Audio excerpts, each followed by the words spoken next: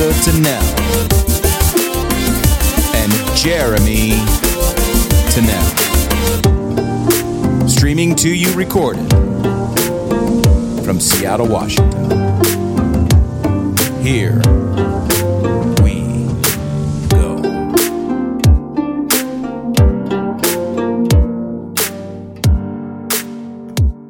Good morning, everybody, and welcome back to another episode of the Plowline podcast. I am your host, Jeremy Tennell. And I am your host, Gerry Rosa Tennell. Welcome, everyone.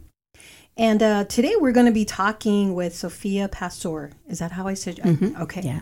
Executive and co-director and founder of Farmer Frog, a nonprofit organization that turns underutilized sites into environmentally sound, food-producing farms and gardens. So we're really excited for you to be here, Zsofia.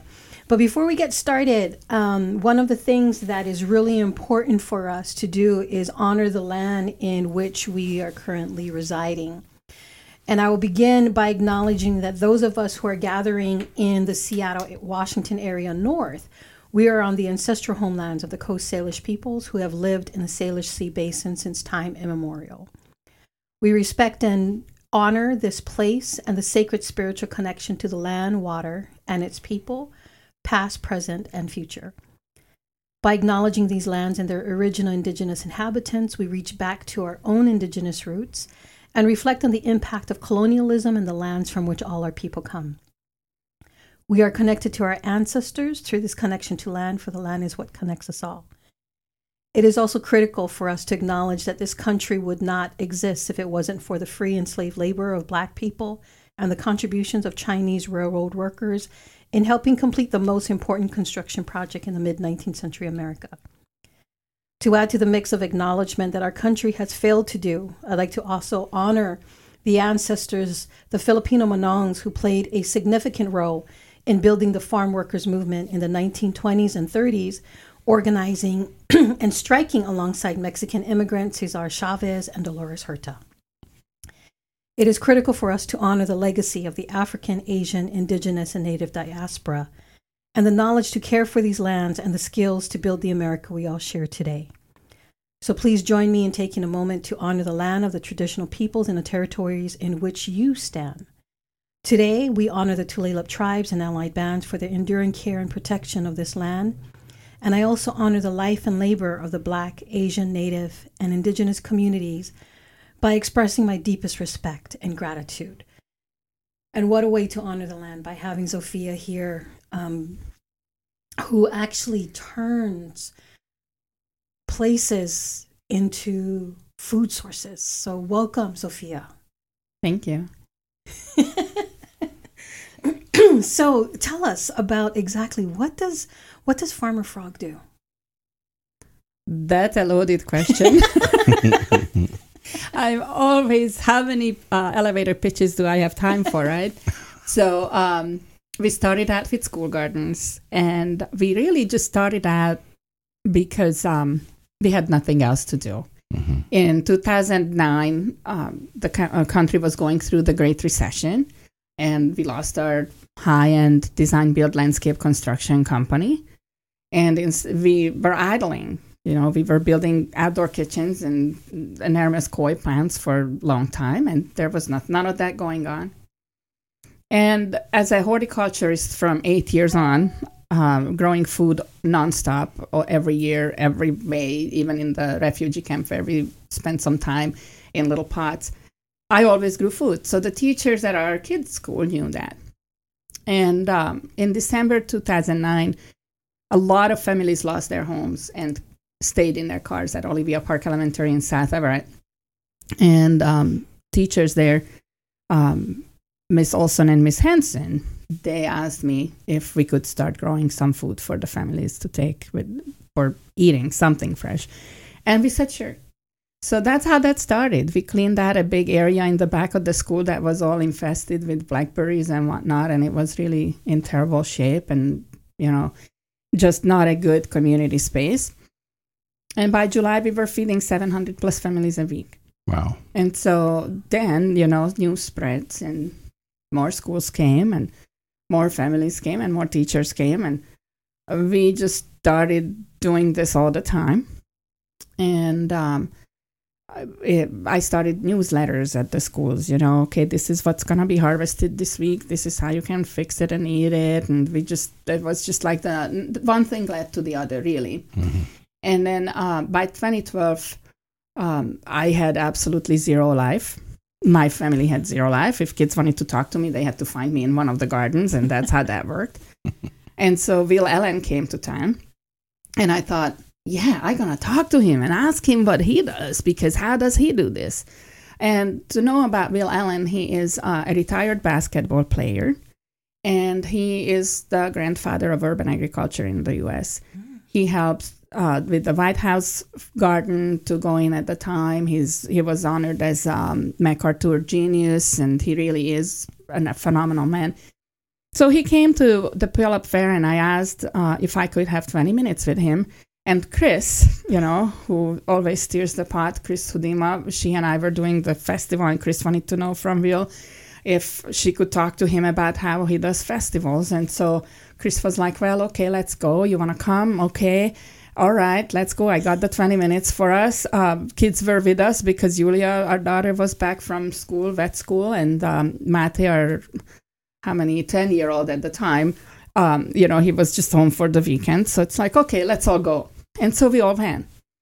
And there were technical difficulties, whatnot, so Will had to wait. And so we were talking, and the 20 minutes grew into hours, and Will asked Mate if he played sports, and he said, yeah, he plays chook ball. Will never heard of it, so Mate taught him how to play chook ball.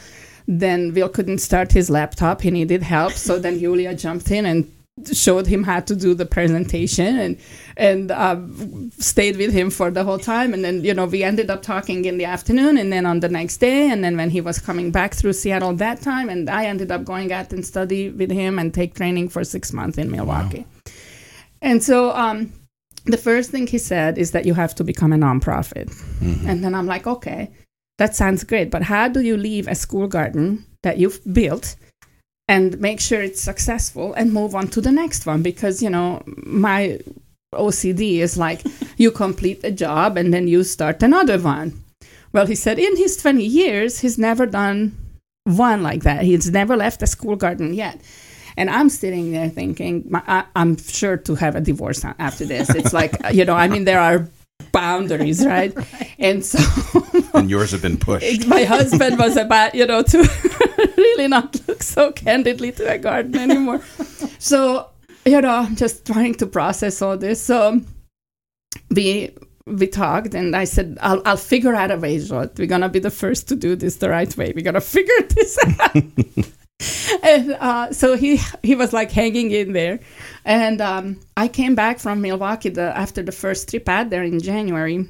That was actually multiple trips, but the first winter trip, oh my gosh, 35 below. Okay, so you dump the water out and it's ice by the time it reaches the ground. And we were building hoop houses out there. Oh my gosh. Wow. Yeah. And so it was crazy. And they use a jackhammer because the soil is so frozen to get the posts in. And I'm like, oh, I know that. I use jackhammers too, but we do it because we have rocks. And then they are like, okay, so how deep is your frost level? I don't know, maybe an inch. Maybe. And they are like multiple feet. So I came back in January 2013, and the first thing I did is like, Zsot, you're really going to have to do this. This is amazing. And so I'm showing him how to do this, and we built the first hoop house at Olivia Park. And then we started, adding more at Edmonds Community College, all these places where we already had gardens by then. And so hoop houses were going in left and right. And it really became very clear when I finished up with the training at Will that we need to have a headquarters site, and it cannot be at a school. Because we cannot be depending on a school administration that has so many things put on them, right, that having an element like that will just really make it hard for everyone involved. So I was looking, and I'm banging on every door. I have a tendency to really go for stuff when I decide that I'm going to get it done. And in 2014, November, I got a call from Chris Mueller, who was at County Parks at the time. And he said he is going to be in the afternoon at this place out in Woodinville. And it's available for farming and farmers. Do I want to come and look at it? So I did. I went out there. You had to park down and then walk up because there were weeds and garbage and a lot of things. It was just in total disrepair. But I could really see it. It was a beautiful spot. It was an old farm, one of our centennial farms. And it needed love and needed care, but it was it. And I could see this enormous cedar tree in the back. And I'm just, wow, this is it. I could see it. So, I told Chris, sure, I'll put in the proposal. What's the max page limit? He goes, well, no more than 20 pages. Okay. And then the other farmers, they were out there. They couldn't wait to run because it's not the topography that you cannot get a tractor even today, and especially today after we built a lot of hoop houses. You cannot get tractors just loose on that site and row. It's probably you can't wet, do isn't that. it? And the soil is not very good, Yeah. and there was a lot of trash everywhere. So they were like, no. This is it. So on my way, I'm calling my husband, who, mind you, wanted me to close one school garden and start another not, I'm calling him, and I'm like, well, I found the headquarters, and it's just like, really? So what is it? Well, it's an old farm in Woodinville. What's the address? So I give him the address. Okay, all right, okay. So I'm heading home, and I'm waiting. It's already dark out, and I'm like, where are you? He goes, well, just left the farm. How did you get in? Oh, I jumped the fence. Yeah. So he went in, and he peeked and looked, and he goes, you find the money, I build it for you. Wow. Oh. So there he goes, he's, I don't know how many times, wow, sort of thing. It's like, okay. And we did the 20-page proposal, made it fit. It had everything, and I always say that it had and the kitchen sink, because commercial kitchen, learning kitchen, all those things. And it got accepted. And then we started working on it for 18 months. All we did was clean up. We filled up essentially a 40 cubic yard dumpster container every single Saturday. Wow. And there was a lot of garbage. It was there. a lot. Yeah. And it's just, we got buildings cleared out. We found them, really, like that's how that went. We rebuilt. We had an Eagle Scout team come out, and they did an amazing job on one of the little sheds that was fallen over in the Blackberry, and they restored the actual new building. Looks just like the original. It's perfect. Wow. And then we added, elements to stabilize structures and just those things, exposing fences, and finding the old things. And we found the old apple orchard, we found the old this, we found the old that. And after 18 months, we had a wonderful team came out, the NAOP group. Mm-hmm. And I don't know if you know Narima Amin from Global Social Business Partners. She connected us to them. And then they came out and donated a lot of material and a lot of time, and 550 people helped us put gravel on the old logging roads and starting our hoop house projects and starting our bear fencing projects, because we are in habitat. So the site is actually sacred. It's on the headwaters to Bear Creek. Mm-hmm. And grandmother cedar is a very special tree. We now know that she is grandmother cedar. She does have presence that is just incredible. And our Coastal Salish team members and board members, they hold ceremonies there all the time. So again, December 12th, we'll be celebrating cedars, and we will be honoring grandmother cedar and thanking her for all her support, because she's one of our advisors. Mm-hmm. And because we are in the middle of a really big forest, 840 acres, we have black bears. The largest black bear habitat west of the Cascades is really right there in Woodinville. That's awesome. And they are really cute. And coyotes, lots of coyotes. Oh, yeah. We have amazing photos of them and videos, and oh my gosh, because we're monitoring them now for so many years. We have a whole wildlife program. So owls, I'm sure. we have lots of owls and eagles and hawk and all of that. We eagles have out river otters. Oh, really? Wow. Yeah. Wow. Yeah. What about cougars? There's freshwater clam in the mussels, freshwater mussels in the Wow. stream. Yeah, we do have cougars. And so cougar showed up. It's really beautiful. I had a message. I talk to Grandmother Cedar all the time. And so I had a message about Cat Nation in the forest. And it was just like, okay, we've seen the bobcat many times, walked through the farm regularly when people are around too. Doesn't bother anyone but there. But we haven't seen cougar yet. And when people say that, oh, they see the cougar, do they really? I mean, does it have a long tail or a short tail? I mean, people confuse things, it's whatever, it's bigger than a kitty cat. But then cougar came. And so, yeah, it's just incredible. So that was when we were tracking and looking at the camera images. And our wildlife director, Jane, and I, we were looking, and we see the cougar there. And we both started screaming, cougar, cougar, cougar. And everyone's running to the barn like, where? Yeah. And it's just, no, on the computer, look at the pictures. So, yeah, it's really beautiful and very, very important, but we needed protective fencing from that. Right. And we needed the fencing because, we don't want to have them get in trouble. When there is a conflict, if there is a wildlife-human conflict, wildlife doesn't make it out alive. Right. And so we want to make sure that they are protected. So NAIOP helped us start that fencing project. But, we've been working since fall 2017 on building this farm and restoring this farm, like actual construction projects every single day since. It's a big project. At this point, it's 8 hoop houses, and they are big, and they're producing year-round, and we have aquaponics, and we have citrus, and we have all kinds of things. We have multiple garden areas, stages, learning spaces. We have lots of animal pastures, 4 amazing giant dogs, the livestock guardian dogs, who I just adore. And, it's just incredible. That's where that is. So what do we do with all of this? So we have school garden programs. We have food sharing programs. I'll talk about that in a little more. We have educational, hands-on farm educational programs also. So at the school, we don't just teach about how to grow food. We use the school gardens as outdoor classrooms and lab spaces, and we provide STEM education in those spaces through the food and garden. We also have, as I mentioned, our Bear With Me wildlife program.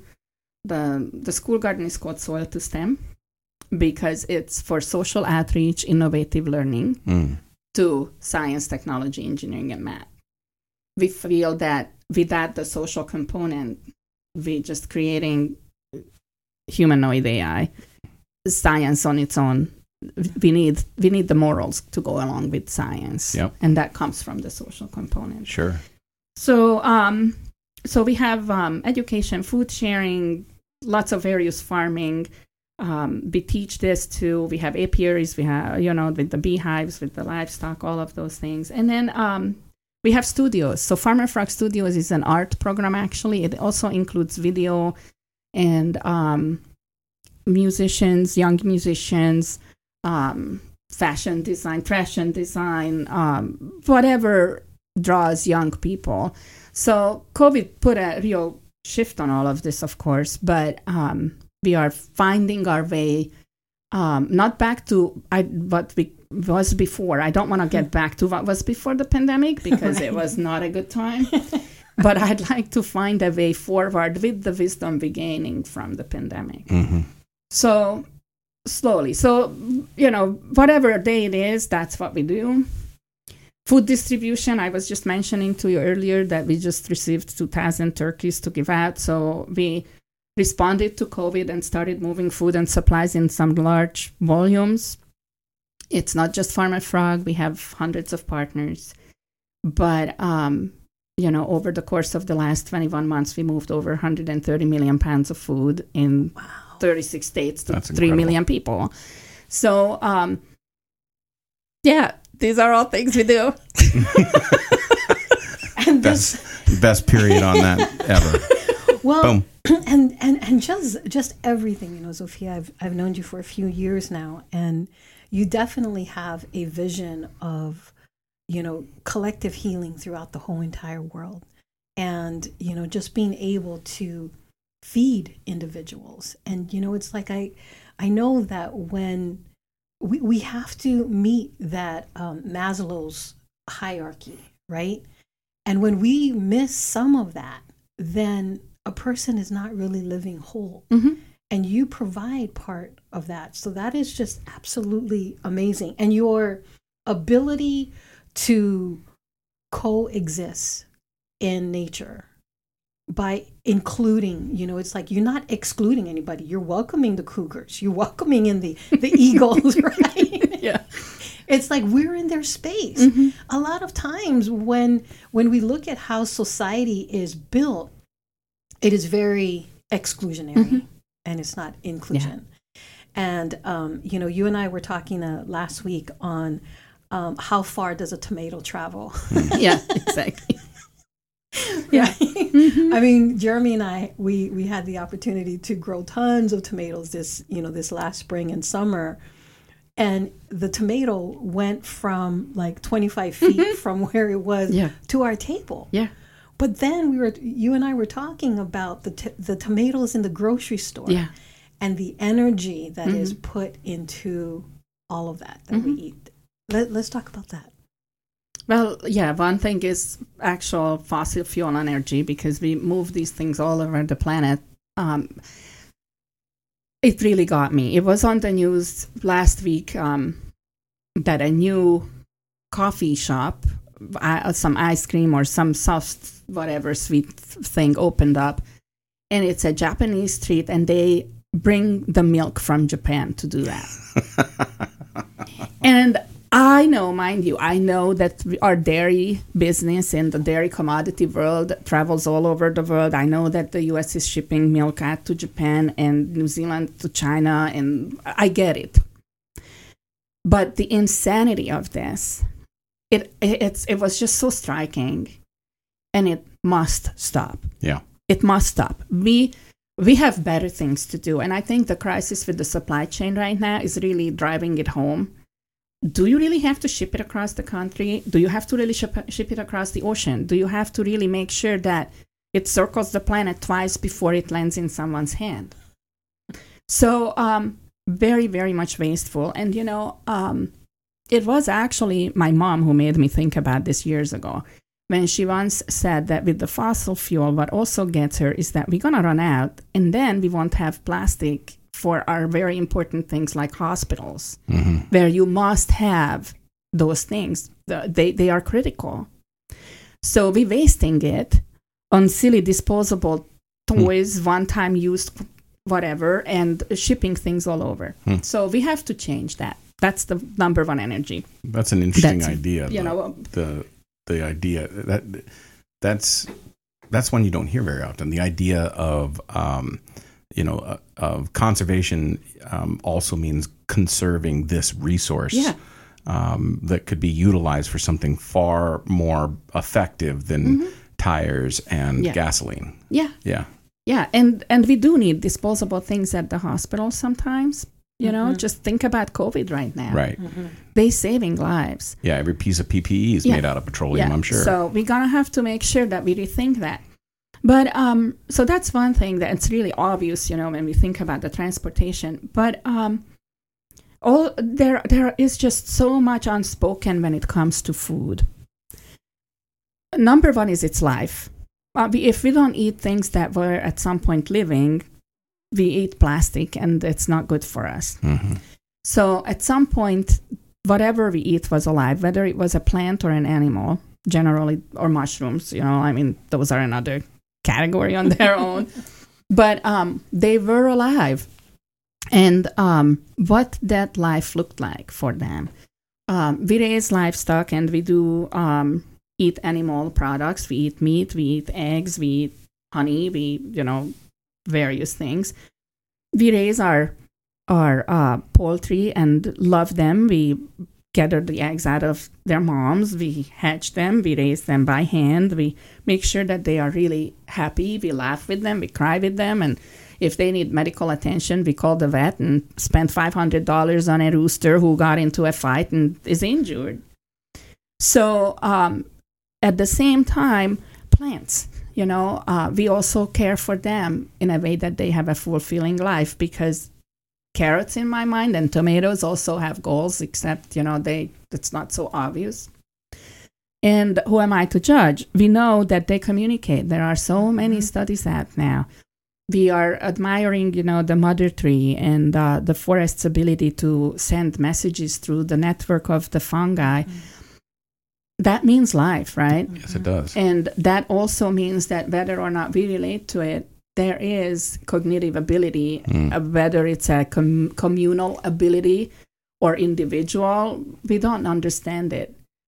I always laugh. We are seeking alien life when we are surrounded by it. We still can't understand what your tree is thinking in the backyard. That whatever. Yeah, I was telling my nephew that he likes the subject of consciousness, and he has a hard time. In fact, his whole group of friends who like to talk about it, they have a hard time understanding the difference between your subconscious, this idea of something rooted inside the body, and that consciousness is in the body. And what I keep trying to explain to him is that looking for consciousness inside the body is like looking for the radio announcer inside the radio. That's right. And and the consciousness that is animating this life within me is the consciousness that's animating the life in that tree. Yeah. And the life, the way that life is expressing itself through the body of that tree is not human in form, just like the life expressing itself in this dog is not human in form. But this dog has a consciousness, and it's as deep and as rich as mine. In fact, it's the same. And so I know which tree you're talking about. I've stood up on the bluff up above a few times to look down at the farm, and that old cedar is beautiful. It's huge. Yeah. And that forest is full of old trees like that. Yes. And all of them are conscious. And they are. And, to me, it's just a matter of acknowledging the life. Yeah. Even if we don't understand it, we have to be conscious of it, that there is consciousness. Right. And we have to acknowledge that. So as we are working through the tomato, what kind of life that tomato had, and the soil that it was growing in, what was the soil like? Because we know that soil, words have meanings, and we speak and we forget it, but in the English, soil in particular is connected so much to our soul and the sole of our feet. It's just, we have to really stop for a minute, because we are talking about the skin of Mother Earth, and we also have to understand how thin and fragile it is. And so soil needs to be happy and joyful and full of life in order to produce good food. We know that the nutritional value goes up of the whatever we harvest if it's growing in good, rich soil. So, I'm thinking about all of this when we pick this tomato up, right, in the grocery store. It reflects in the flavor, which is just shame, because if you eat a tomato that traveled 25 feet, you will never be able to eat a tomato from the grocery store. I'm sorry. Yeah. It's just not gonna, I don't care if it says heirloom on there or not. It's just not it. And so, but the flavor comes from all of this loss, all the transportation, the unhappiness of the plant itself, the soil conditions, the weather conditions that is really caused, by our actions. And it's no longer a supportive, good, steady climate, but it's something random that they constantly have to fend for, the plant and vegetation in particular, because they cannot even hide from it. And so all of that comes to it, and the trauma that is experienced by these beings. And then comes the generational trauma, because the seed does carry the DNA, right? And so when we are looking at it, as you said, the cedar trees in the forest, grandmother cedar is one of the largest cedars there. And because the Lloyd family from Wales settled there in the 1870s, they, entered the wilderness and had a lot of kids, and they had this land and they had to make a living. So they logged. They locked the area twice. So grandmother Cedar witnessed all of her ancestors getting killed. Yeah. She was kept, but she's only a few hundred years old. It's really a big deal that she is a few hundred years old, but she's a baby. Right. Cedar trees live thousands of years, right? And so she's a baby, but now required to be the elder. Yes. And have to, what does that mean, right? And then the second logging, any kind of younger tree that was starting to grow, she witnesses that. So there is all that trauma that had to be overcome and the pain that ripened into wisdom at a very early young age, and then the willingness to share that. And so it's through her seeds too. Yeah, and how there many is of those trees in that resiliency forest are messages her now, right? seeds? Like you look out and you see the cedar trees, and so it is that. And now witnessing all the hemlocks going away, and there is nothing anyone, including us, can do about that because it's something that we triggered, and the system is collapsing. And so the hemlocks, who are always more fragile than others, they are going out. Yeah. And they are dying and falling apart. So there is a lot of that to process. How long have you noticed the hemlocks going out? Oh, it's been a long time now. I mean, for years, right? But it's getting really bad. Yeah. So now you can really see it. And in the beginning, like we started there 7 years ago, you could see some of the treetops, and then now you look in and you can tell that's dying, dead. And that's, it's almost no healthy hemlock. However, there will be a few.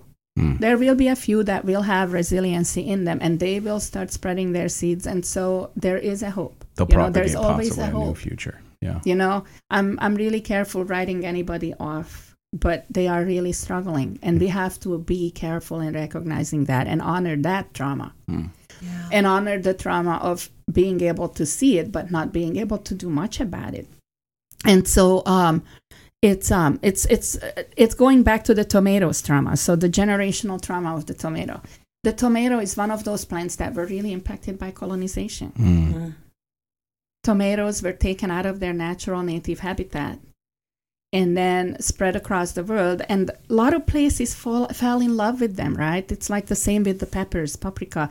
I know I'm Hungarian, right? Paprika is like my native plant. I grow paprika and everywhere, but it's not. It came to us through the colonization, and we were getting it through trades. Hungarians didn't send big ships out, but we traded, and we were in Europe, and we benefited from all of this. And now we have all of our Hungarian specialty paprikas, and we are famous of that. But, it's...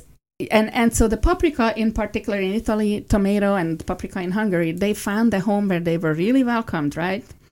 And so they were able to expand, but in a lot of places they were looked upon, with suspicion, or and even in these places now, the way we grow them, it's abusive. Spain, for example, went to the greenhouses, right? They are the hotbeds of Europe. You see 10, 20 acres of farms turned into greenhouses. There is not a tree in place. There is not a square inch of soil exposed. It's all greenhouses.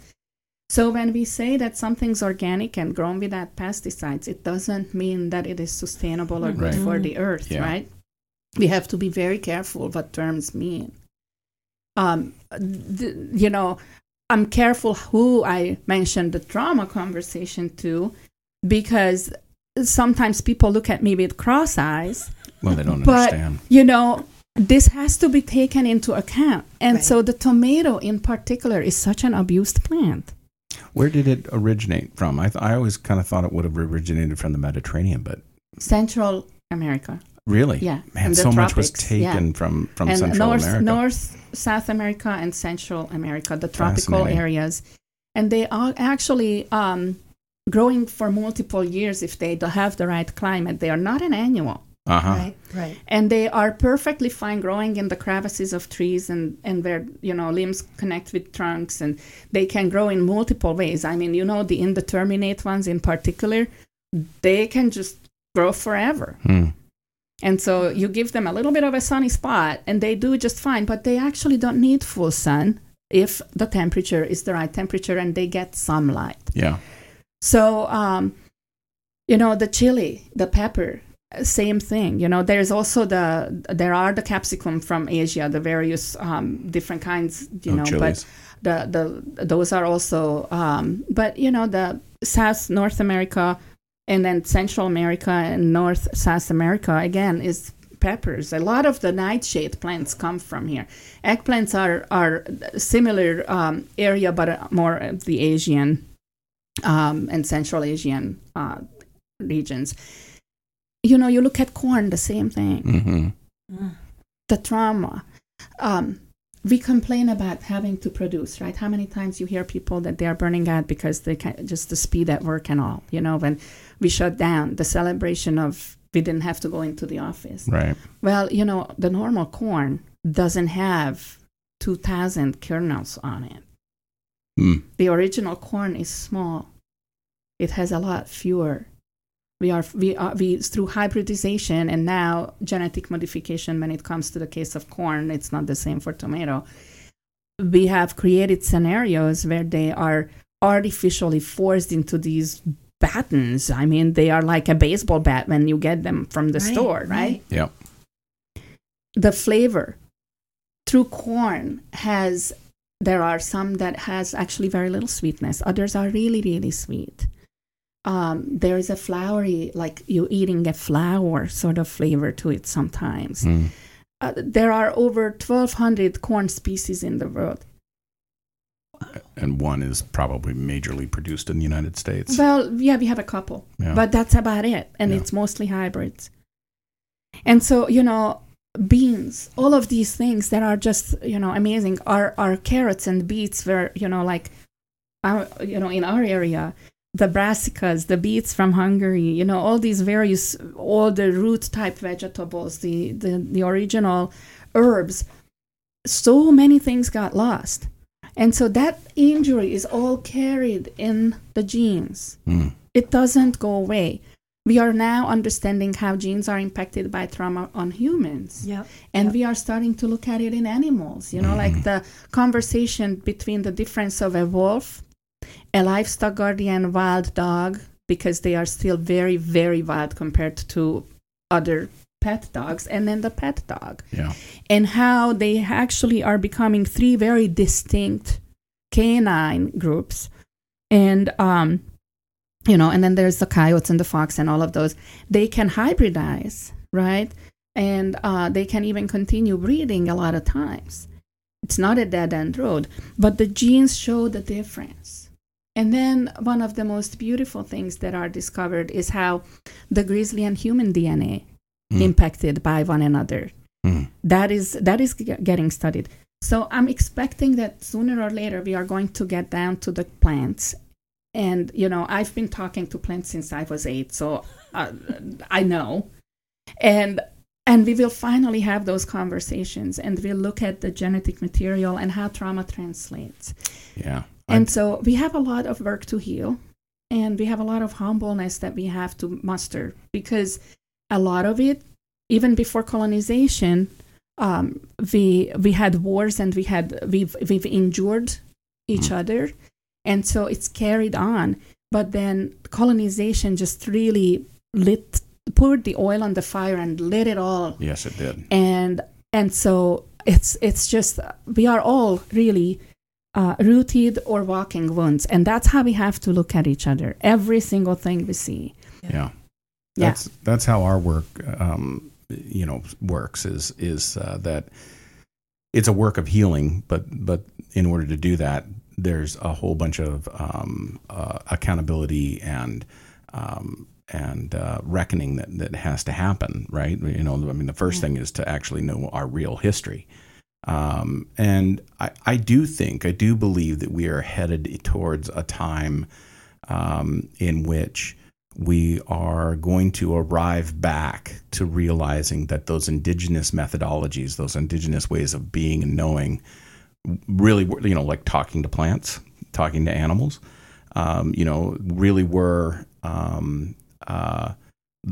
the proper way to acknowledge these things. And it's going to be through the window of our tools, our science, right? which is going to have to evolve, right? It's going to have to move away from the Cartesian Newtonian model, and it's going to start to have to move towards the holistic model, which is, where the edges of quantum physics is taking us, because quantum physics doesn't make any sense unless you put a wholeness into it, right? Like we can't get anywhere with this unless we understand something greater. Yeah. And I do think we're headed that direction with all this. Yeah, I think so too, but also we don't really have another choice. We don't, because if we continue this way, yeah, we're gonna have to have humble heart, and as soon as we come to it with that humbleness, and we stop declaring our own all-knowing and just start listening a little bit, right? Things change. And so that's the hope that I see. On the other hand, it's not going to happen tomorrow, unfortunately. We still have a rough road ahead until we get there. We do. And so with Farmer Frog, that's another thing we do, is we show people how to grow food and how to do things in their own local community and seasonally aware. And we also support and respect science, because science will be one of the most important tools. It's a real fine line, because I'm very aware, like we've had so many conversations with so many people, and when we start to talk about this, there are a lot of people who will say, oh yeah, talk to the animals and yes, and all of this stuff, and then next thing you know is Earth is flat. So we have to be, and then you have the whole vaccination conversation and so we have to be sure that science is if we don't believe in science, we learn science and we use science. It's not a faith. Well said. Yeah, right. Well said. And so that's it. That's too is true. It's, I think, I mean, out of chaos comes form, right? Right. We did a very good job creating a huge chaos. And when I say we, it's humanity, and it's colonization was a really big part of all of that. And even today, it's still moving forward, and it's really driven by, in the U.S. in particular, but in a lot of parts of the world, is white supremacy that is driving it. Yeah.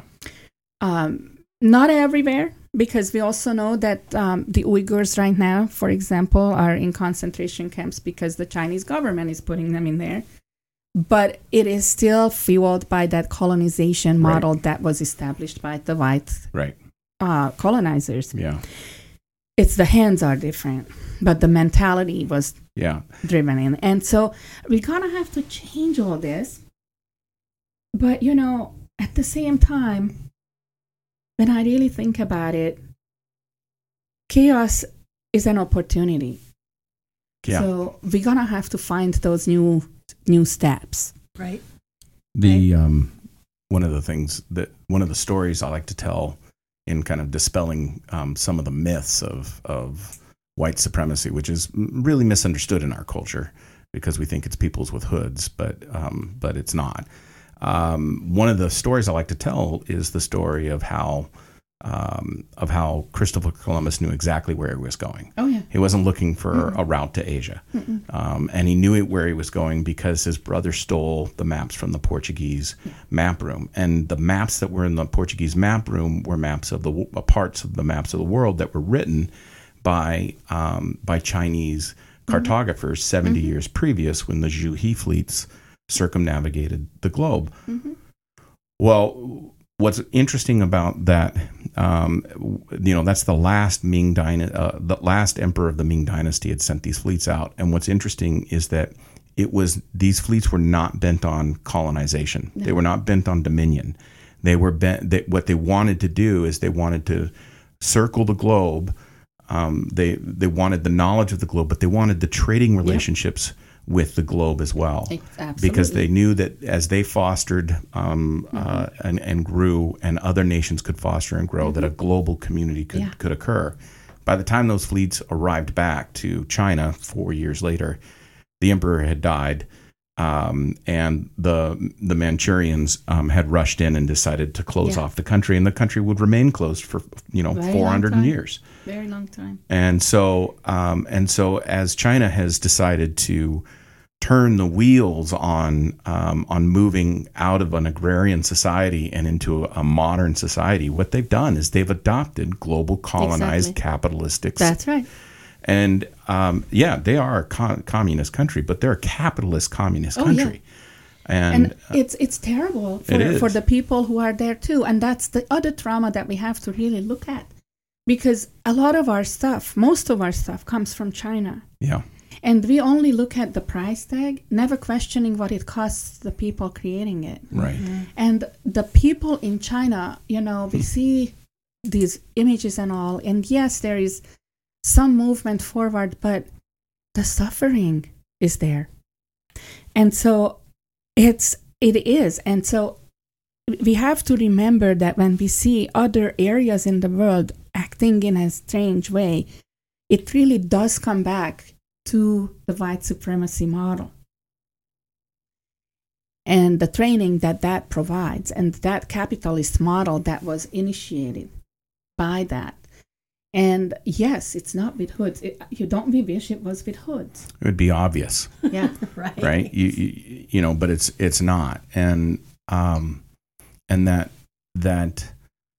I think it's so important to understand that, because one of the things that Gerry and I talk about is that our work starts with trying to dispel the myth of race. Yeah. But there's a reality. It's a duality, right? There's a reality of race too. We live within a social construct, but biologically and genetically, there's no such thing.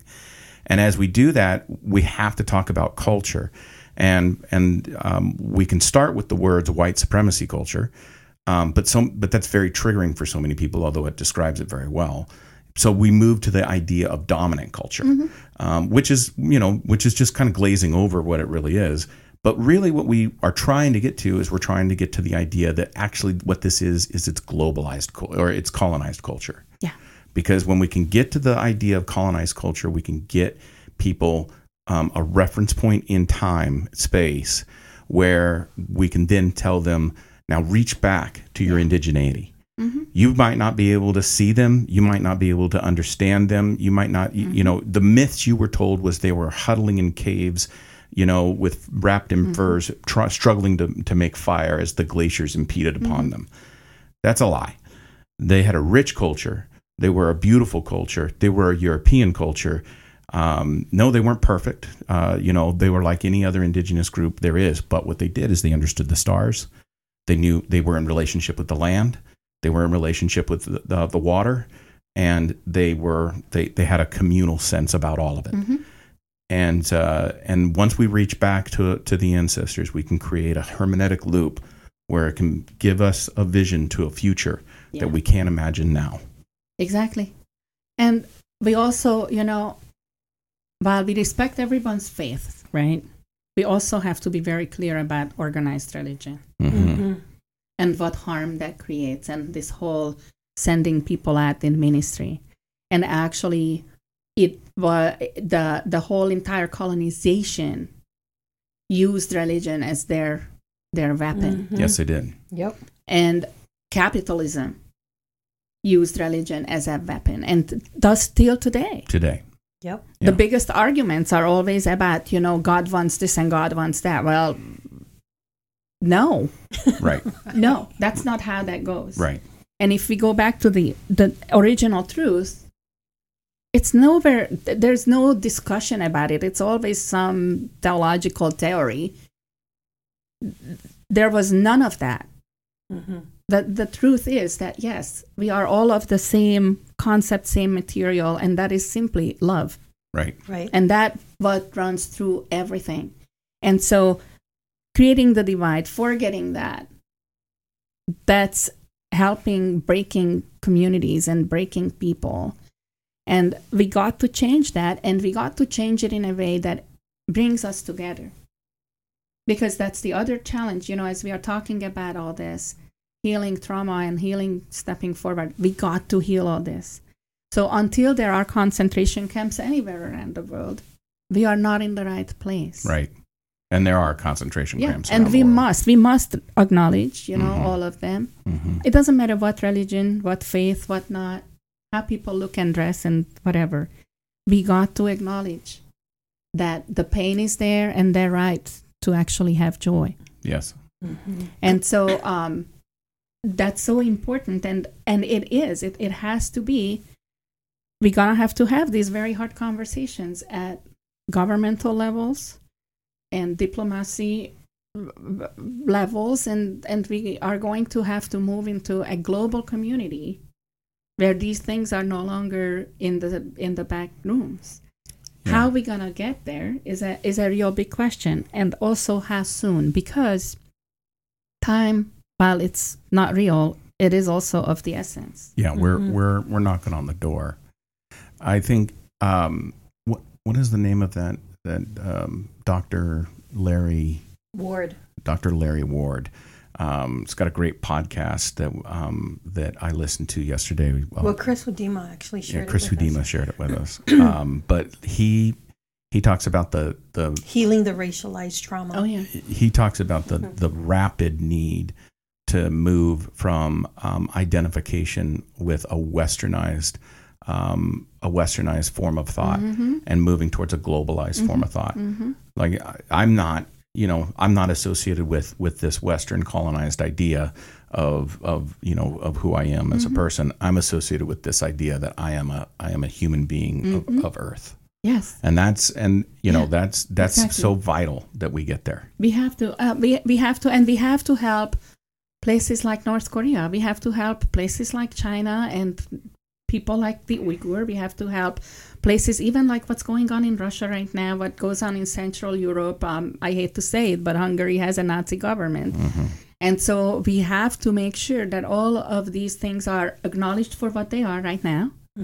The problem is addressed as it is, but there is also healing taking place and coming together. And it's history. Yes, we look at history. There were crisis moments in human history many, many times. There is a uniqueness in this moment right now because we have podcasts, we have internet.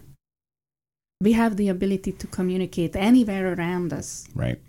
And talk and share and expose and acknowledge.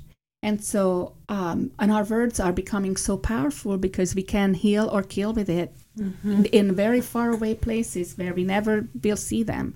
Right. Same way with military, with the drone technology. This is really terrible that people never leave their living room and killing people on the other side of the planet for real. Yeah. It's really, it's a real powerful moment. And we are also in the moment of climate change in a way that humanity, our species, has not seen before. And we also have the most number of our species on the planet that we've seen before. We haven't been this many. 8 billion, almost. Yeah, almost 8 billion. And so I always like to think of it like it's a big party, a big chance. So everybody comes, anyone who ever lived, I do believe in reincarnation. And so to me, it's like, okay, everyone is here now because we are all called to be here. There are a lot of things at hand that we can work through. But, we also have to be very real about the very real barriers and obstacles that we face today. Yeah. And so that comes down to our systems. That comes down, in our case, that we battle, the system of racism that underlies it all. That shows up, in lack of access of the education system, lack of access of good, healthy food system, lack of access to healthcare system, lack of access to housing systems. These are all adding up. And as a result, we see that our very neighbors, particularly the Black, Indigenous, and neighbors of color, they are really hit hard. And they are often without steady shelter and safe place to live, have no access to healthy food, which means that they are actually starting to show some really severe diseases in really large numbers at a very young age. We are now looking at children who are not even in school yet showing diabetes type 2. It's just really scary. Yes. And heart conditions and blood pressure problems. And so we have to look at that. And then, of course, this requires healthcare, which they don't have access to. And it's just, and even transportation. To me, transportation is a human right. Totally. While we don't want to transport ourselves and our food large distances, we still need to make sure that we can get to things that we do need. So, like grocery stores that actually have fruits and vegetables. Exactly. Not And convenience stores that have potato chips and And pop.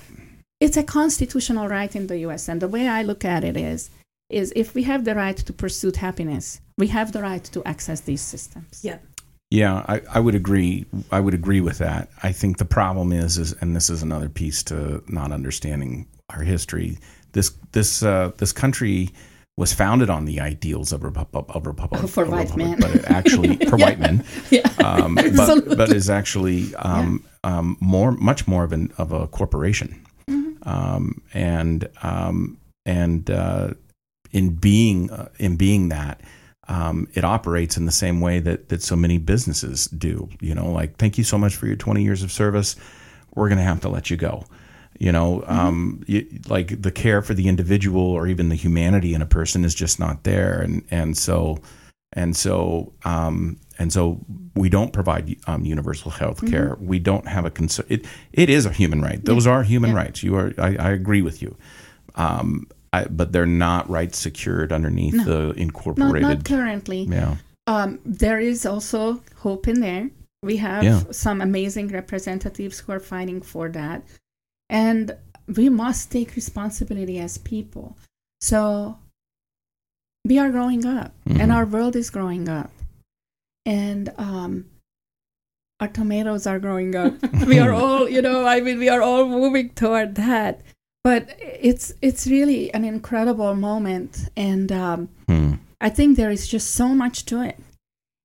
Yeah, and it's like as I'm listening to you, sharing your story, Zsofia, the opportunity for us as individuals to grow our own food, right? It's like learning how to grow our own food has such a systemic effect. Yeah, when we have good food.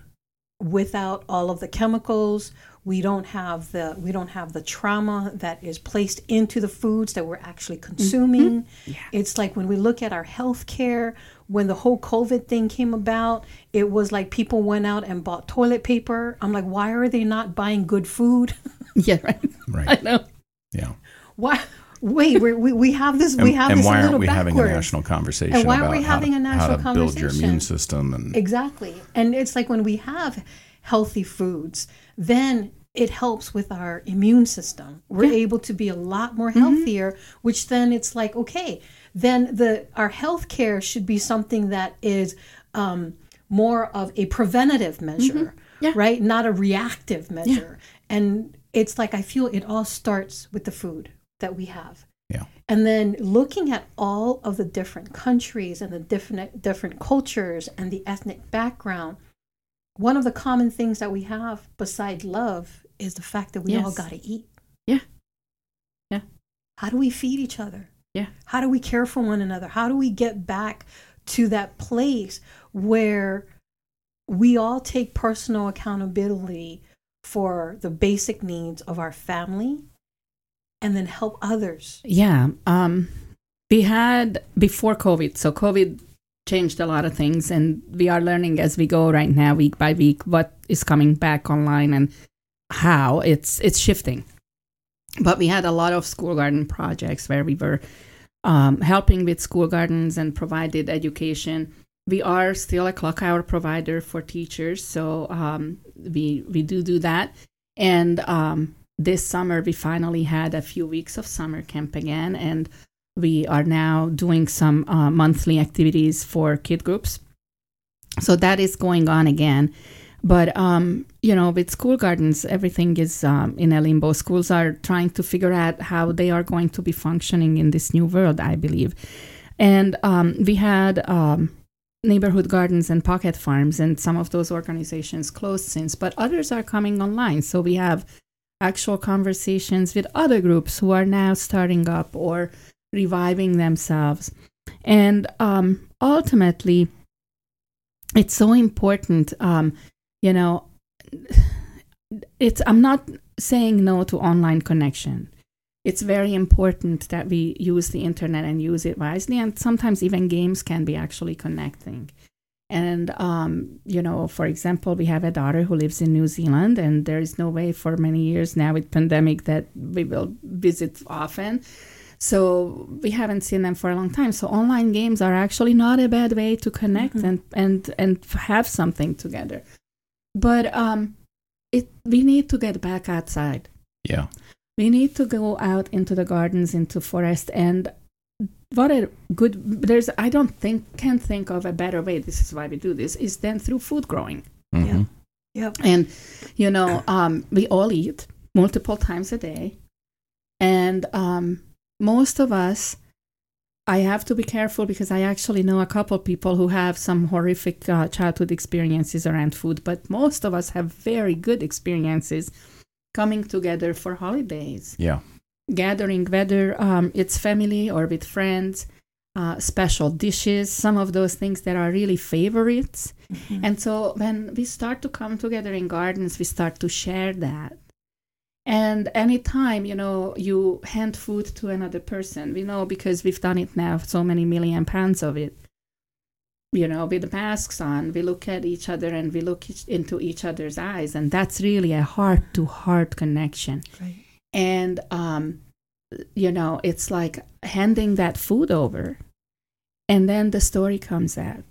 And, my grandmother or my grandpa or my uncle or the neighbor, it's usually involving an elder. Yep. Because it's our roots. Right. And the memory of that food is healing. And so we know from psychotherapy that as we have pleasant thoughts, our blood pressure stabilizes. Yep. And we calm and we can overcome stress better and our immune system strengthens, right? These are measurables. Right. And so these things happen in community gathering places and in gardens that are centered around food.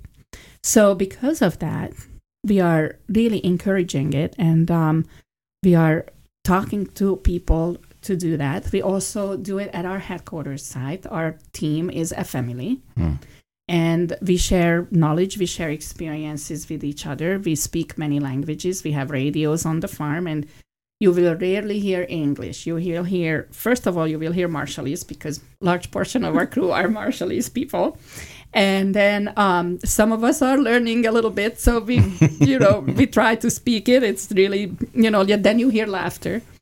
Then you hear Hungarian. You will hear Spanish. When we have some of the volunteers group, you will hear some Russian. And then you will hear some English too. But that's really, to me, is coming together and experiencing each other in a really beautiful way and forming the global family. Yeah. And also healing trauma, like in terms of the Marshallese community, the nuclear tests that U.S. had done, the hydrogen bomb. Yes. They actually lost their livable land to war without a war. Yeah. And today, too, generations after, the impact of that radiation is there. The dome is cracking over one of the sites. Right. And so there is all that trauma that is really needed to be, healed. And then that climate change that is largely, again, Western culture caused. Yeah.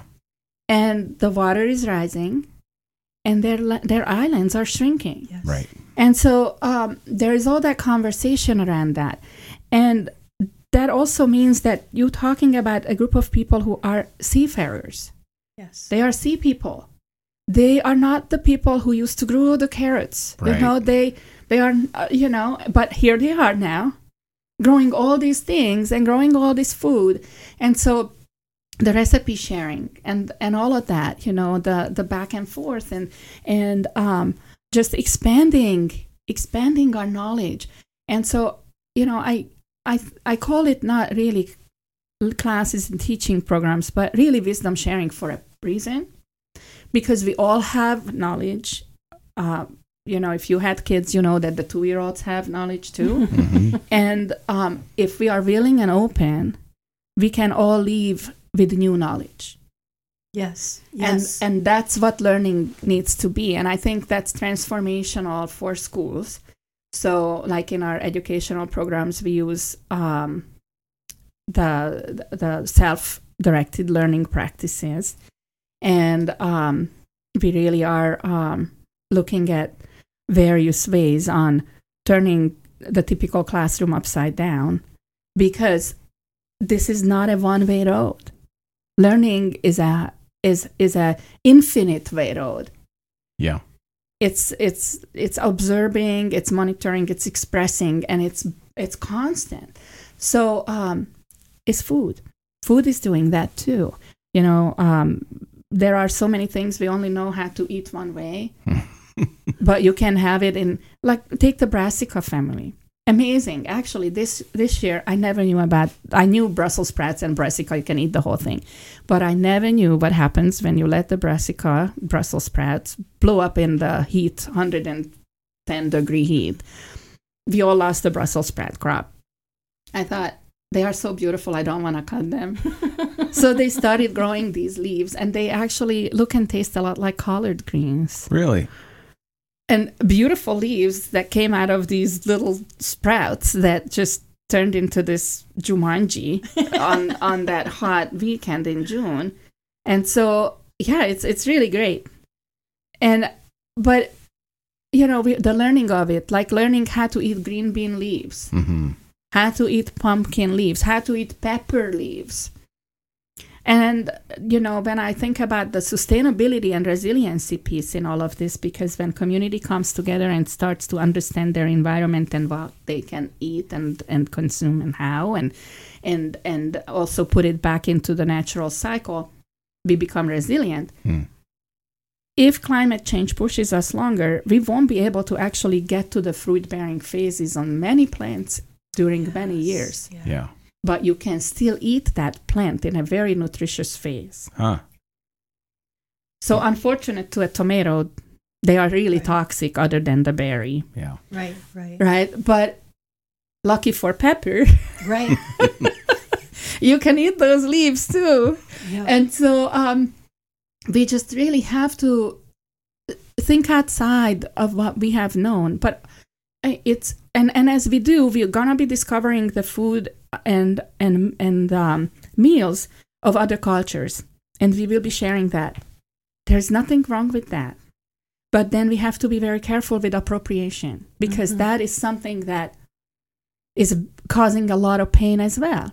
Right. Just like earlier this year was actually the shortage of raw fish in Hawaii, because all the tourists were coming in and eating it up. Yep.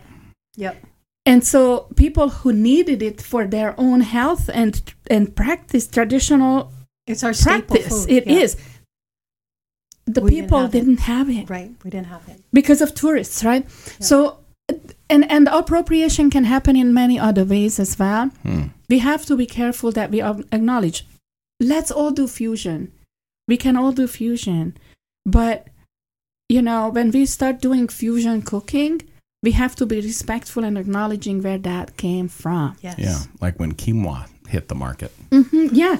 Yeah, and then the people didn't have it anymore down in the South American region, and it's happening actually with all kinds of things, and it's not that we cannot stylicize, the recipes, and food is fun, and it's an art form, and we all will have our own family recipes too.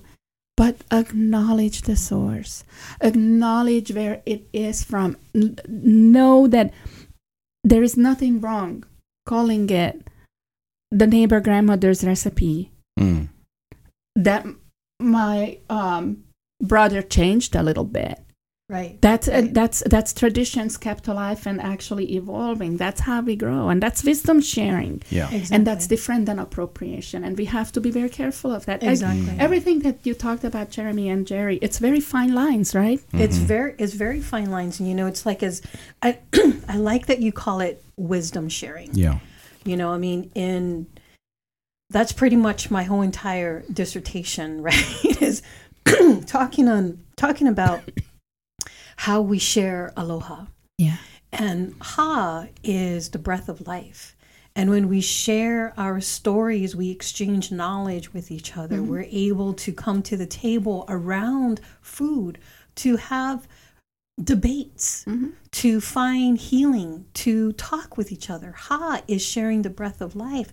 That means when we share our stories, we engage in our wisdom.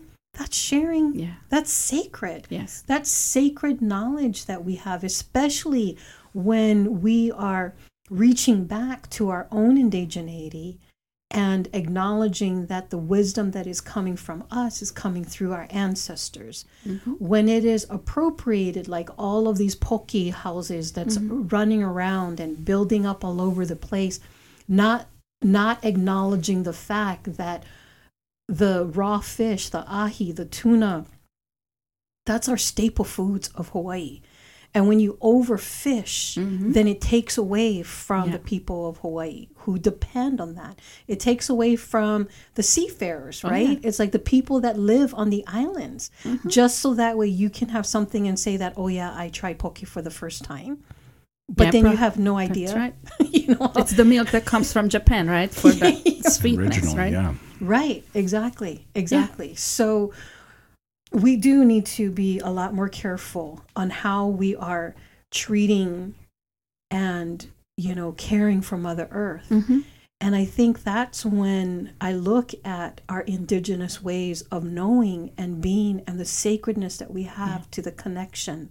When we can have the connection to our water source, mm-hmm. to our food, to our air, to, grandmother cedar, to the trees, and knowing that they're giving us oxygen. They're giving us ha, right? Yeah. The trees are sharing their breath of life with us. Why would we want to, go to places where there's deforestation, mm-hmm. so that way you can put down concrete bricks and stuff like that to build greenhouses where you can call it organic because all of this other stuff. You don't use pesticides. You don't use pesticides. Right. Yeah, exactly. Yeah, that's where the law becomes a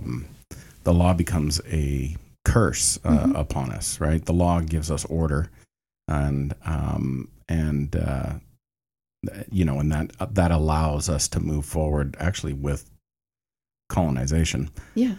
The earliest colonization was the law, right? The Hebrews leave Egypt, and what does God do? He gives them the law, and so, but it can also be a curse because the law is made of words, and those words can be interpreted. So when the word organic is certified under law as this is what organic is, you suddenly have the ability for people who want to make money quickly and easily to take a look at the law and say, under these terms, we could maximize production by bringing everything under greenhouses and wipe out all this farmland and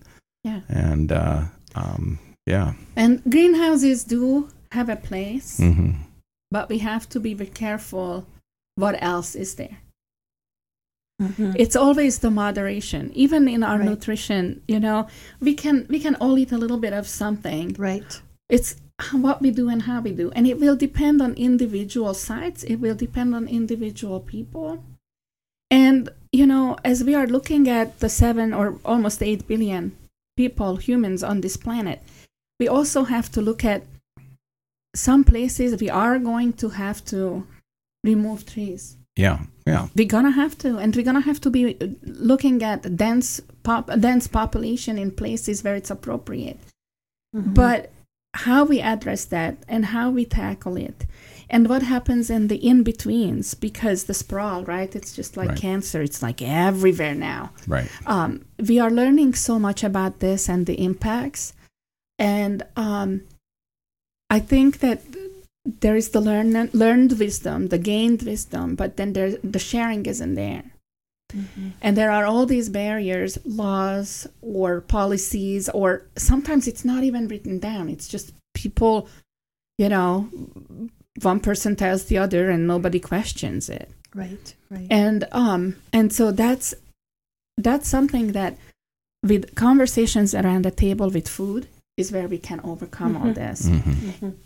And when we do that, we can actually start bridging those gaps that are created in a very artificial way, because people are bombarded right now, and that's the dark side of the internet, the radio and the TVs and all these, news channels and everything else that are just like spewing all this stuff all the time. Yeah. And there is no time to actually comprehend, double check. It takes a lot. And so when real connection happens person to person through a meal that they can all agree on, healing happens and conversation happens, and the gap closes a little bit. Mm-hmm. And the more of that, the sooner we close the gap, and the sooner these bridges are put in place, the sooner we can get to that global existence of one species on this planet, that we all look different, but we love each other no matter what. And that is really the most important thing right now. Yeah, it is. Yeah, it is. So where can people just go out to Farmer Frog? Do they need to contact you to do that? Yeah, we have. So right now it's been pretty steady in terms of COVID policies, but if they, waves come, surges, whatever, if it changes, hours change. Currently, people can come to the farm as it stands Tuesday through Saturday between 10 a.m. and 2 p.m. And those are for farm hours. We also have our distribution hours, which change, and they are different. Again, right now, we are talking mid-November 2021. It's Wednesday through Friday, 9 to 2 for food distribution. But one of the best ways to do is for food distribution to check Facebook, because we post any changes there. It's very quick. Website updates take some time. But, if there is another surge and our policies about how many people can be in a place and whatnot change, we might have to change those situations. But typically we are closed Sunday, Monday. I mean, the farm never closes. We have livestock, so that alone requires people there. But for the public, we do close Sunday and Monday. Okay. So people could follow you at the Farmer Frog on Facebook. Yeah, on Facebook. Twitter, we are not as busy right now, but we do have it, and it's we have amazing team members who, under their own handle, they do TikTok and they are viral, and so Farmer Frog is mentioned on this. It's so sweet actually, because it's animal stories. Oh, is it really? But they are real deals. So we have this really sweet opossum colony in the forest, and they sometimes come in because they love eggs. Oh. And a couple of times, we know Guston from the way his tail looks. He comes in and he eats so many eggs that he cannot even move. I mean, he has egg drippings on his mouth. And then he just sits there, and you would poke him, he would roll over. So then Guston gets into a shoebox, and then we move him out into the forest, and then he finds his way back at some point. We had a youngster not very long ago, a few days ago actually, and so we check them over. They are really healthy. Opossums are one of the best animals. Yeah, they look really funny, and one day I will publish this book, The Opossum Story, because I have this story about opossum that I used to tell my kids. I made it up why he looks this funny, and it's because opossum was actually a real nightlife drunk. And he would always get drunk in the bars, and then he would just fall into the ditch, and he never would work. And so when Creator decided to give bodies to all the spirits, Creator opened the shop, and everybody came through, and all the animals came through, and opossum slept throughout the whole time in the ditch. And so he woke up, and it was close, right around sunset, and he got like, oh no, I'm late. So opossum is really running very, very fast, and Creator is about to close shop. And opossum is like, please, no, I really want a body. Please. So Creator looks at opossum and says, okay, here is the deal. I still have some leftover pieces. And so you're going to get all these things.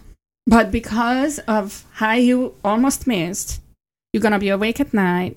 You're going to be sleeping during the day. You're going to be hanging upside down. You're going to have, all these different pieces, pouch and tail and whatnot. And to make you feel better, you'll be immune to rabies. And there you go. And so that's opossum. And so I have a real liking to them. And so we always check them. And this one was also a pretty healthy youngster. And so, yeah, and we have these guys coming in and going. So, yeah, there is that story because then they put it on TikTok. And then we have just all kinds of things happening on the farm. I mean, goats and sheep and all kinds of birds and 4 livestock guardian dogs and a bunch of barn cats. It's like you can write a book every day. Yeah, you could. Yeah, you could. Well, we need to get out to the farm. Yeah, Definitely. Yeah. We should So we should get the kids together and go out there. Yeah, I think that would be awesome. But Zsofia, I want to just thank you so much for being part of the Plowline podcast. And like I was telling you, Jeremy and I was talking about what we're going to talk about. And I have the Mixed Plate podcast, and he has we have the Plowline podcast, which the tagline is growing ideas, cultivating change. Oh, that's great. Yeah. That's awesome. Yeah. Yeah. And so having you be part of the Plowline podcast really we were talking this morning. I was like, shouldn't she be on the Plowline podcast? Like, I want to talk to her too. Right. Because Mixed Plate's Gerry's and it's awesome. If you haven't heard it, you really need to go check out the Mixed Plate podcast because she's really, really good at interviewing. Oh, thank you, sweetheart. Yeah. Thank you. Yeah. So thank you so much. And thank you, everyone who have been listening to the Plowline podcast, Growing Ideas and Cultivating Change. Tune in for the next episode, and don't forget to subscribe to Plowline podcast and the Mixed Plate podcast, available on all popular podcast platforms. So the Mixed Plate podcast, again, is with me, Gerry Rosa Tennell, and there is a exclusive, non-edited video content for its members only. So I'm going to have you on that, so then that way we could actually videotape it. So Zsofia, be ready for another invite. And so you could, if you want to help continue this work by becoming a supporter, you could head over to the patreon.com/Mixed Plate podcast. Your contributions will go directly toward production and building engaging content. And this is a Plowline production and is produced in the combined assistance of the dynamic duo Jeremy Tennell and Hunter Cronholm. Do you want to say anything? Did I miss anything? If you're at all interested in our work in a professional aspect, co3consulting.net, co3consulting.net, Gerry. CO number 3 consulting. CO number 3 consulting.net. Gerry and I offer a number of different workshops and programs on there, as well as keynoting for the various projects and books that we're working on, which include The Evolution of Aloha and Dismantling Whiteness. Zsofia, anything you'd like to say? This is awesome. Thank you. I'm really honored, actually, to be here. Yeah, we were honored to have you. Thank you so much. And if people want to get in contact with us, farmerfrog.org is the website to go to. At the Farmer Frog is our handle for many things, and you can always email us at grow, GROW, at farmerfrog.org as well. That's the generic email. Yeah, I love your mission. Thank you. Yeah. Thank you, everyone, for joining us. Until next time, please take care of yourselves and each other. A hui ho until we see each other again. Mahalo.